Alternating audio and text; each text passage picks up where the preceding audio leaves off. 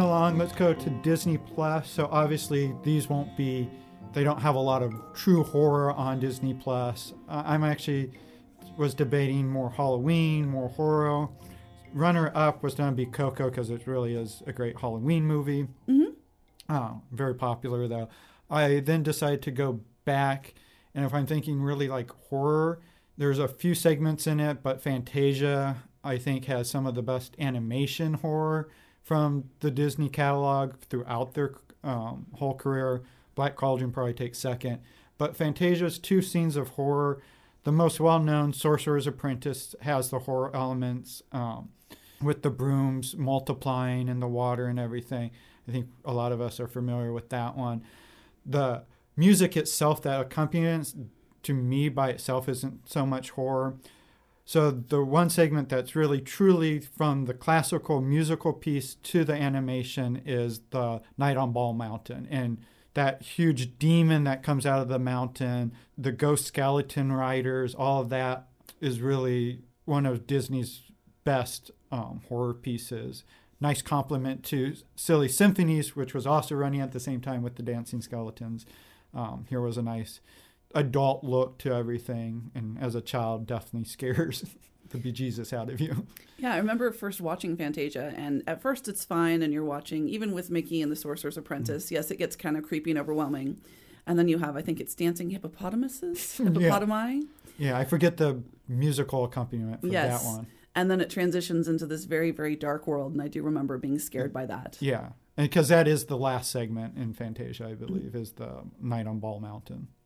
For me, for Disney Plus, I was looking through, there's, of course, the Halloween Town franchise. There's, of course, the Hocus Pocus franchise. Pinocchio is a really scary movie, but I kind of hate it, so I can't recommend it.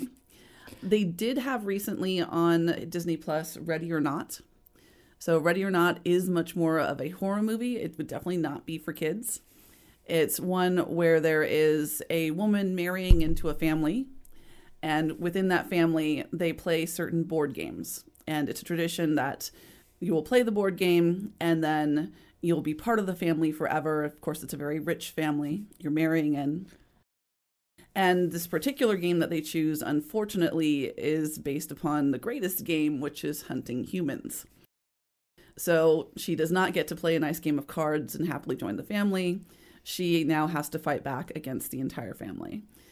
And my favorite character of this movie is not actually anyone human, it's her wedding dress.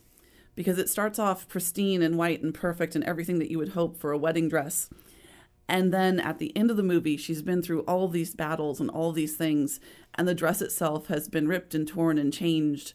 And now it's very dark red and it's dark black. And it's also taken on another character piece. So it kind of shows all the things that she's been going through. We have this physical representation of how she's different at the end. I guess I'm not using my Disney Plus correctly because I don't find those ones. Deadpool comes up, so I know I get the R-rated ones, but I don't always see the other things that they have bought out. Yeah, that's been on my list to watch, and like most things. So next up, we'll take a look at a few of the ones that you can get if you're willing to watch with ads. So things like Vudu, Roku, Freevee, those different sorts of streaming services. For me, I would recommend the Hell House franchise, so Hell House LLC. It's a found footage film. I think there's 2 other sequels. I've only seen the first one. I don't usually like found footage. I find it kind of trite. I usually don't like the shaky cam. It's just not great. But this is a movie where they used it really well. It's 5 years after an epic tragedy where there were people who had taken over a small hotel that had been abandoned, and they were turning it into a haunted house. And then, of course, on opening evening, things go terribly wrong. And there's this now new film crew that's come to try to figure out what happened. And so you look at interviews, you look at some of the found footage, and it's just really, really creepy.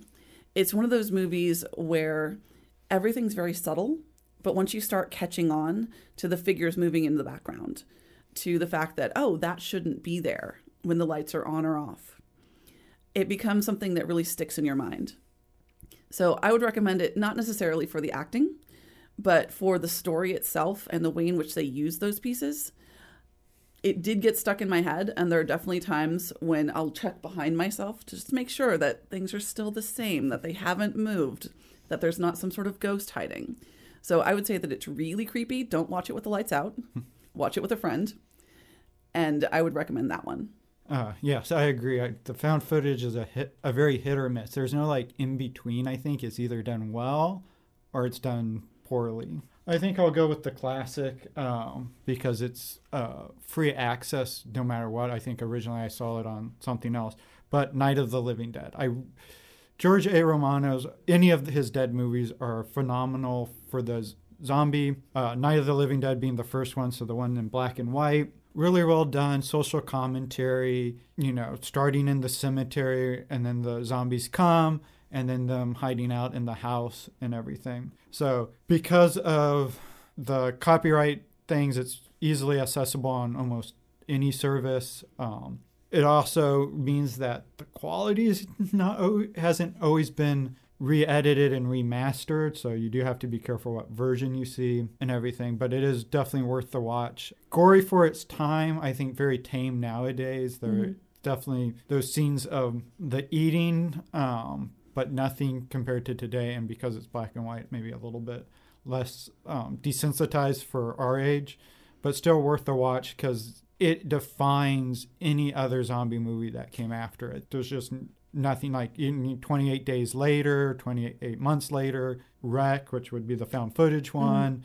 They all build from that original Night of the Living Dead. Yeah, I would agree. Romero's classic really set the scene for what is a zombie. How are they going to act? How do you build these movies? And as a product of the time, it was really amazing, the commentary that he was making. Yeah. And do watch it until the very, very end, because even the very end, there keep being turns and things that you learn from his movie. Yeah, and it's why the zombies are the villains, obviously, and it also has a lot to do with human nature and everything. I mean, we wouldn't have The Walking Dead without it and everything, so. And I don't believe, like in The Walking Dead, I believe that they don't use the word zombie in Night of the Living Dead. I think they refer to them as the living dead, and they refer to them in different ways, but they don't use the word zombie. That doesn't start being used until later. Yeah, I mean, it was used at that time because, forget what it's called, another movie that was filmed in Haiti or whatever does use it because it is from the Haitian culture and the voodoo and everything, but I can't remember what it, off the top of my head. It is one of the B movies, but it was a very sensationalized documentary style thing that, but George A. Romero's was the, trying to make a film about it that's not culturally insensitive, and which the other one is. Yeah, and he was capturing different ideas as to what would give rise to zombies. So as to whether it was something that was culturally done where you're controlling someone else, or I think in his, it was more, there was fear of radioactivity and fear of the different bombs and all the different toxicity of the time. Yeah, because zombie movies are really just an expression of what is our main fear right now. Yeah. And I think in the Night of the Living Dead, they don't even really explain it. Later in the series that he did, it was I think one of them is a virus, and then, yeah, because the second one's Day of the Dead that takes place at the mall, which is actually the runner-up to me of which one's better. And then later on, Army of the Dead. And Dawn of the Dead, I believe. Maybe Dawn of the Dead's the one at the mall. There's also the writer in Romero, even though he wrote it, there was a contrast and they split. And so Romero got the dead part of it, and so he does Night of the Living Dead, Day of the Dead, Dawn of the Dead, all those. And then the other did Return of the Living Dead. So they're kind of split. And so the 80s really has a few of the Return of the Living Dead. Yeah, and then of course they remade them. Well, they keep constantly remaking them. I think they did it again in the early 2000s and then recently, I think. Yeah, and I want to say it's the guy Eli Roth did a few of them. So the guy who did who's famous for Hostel and a few other Cabin Fever, I think.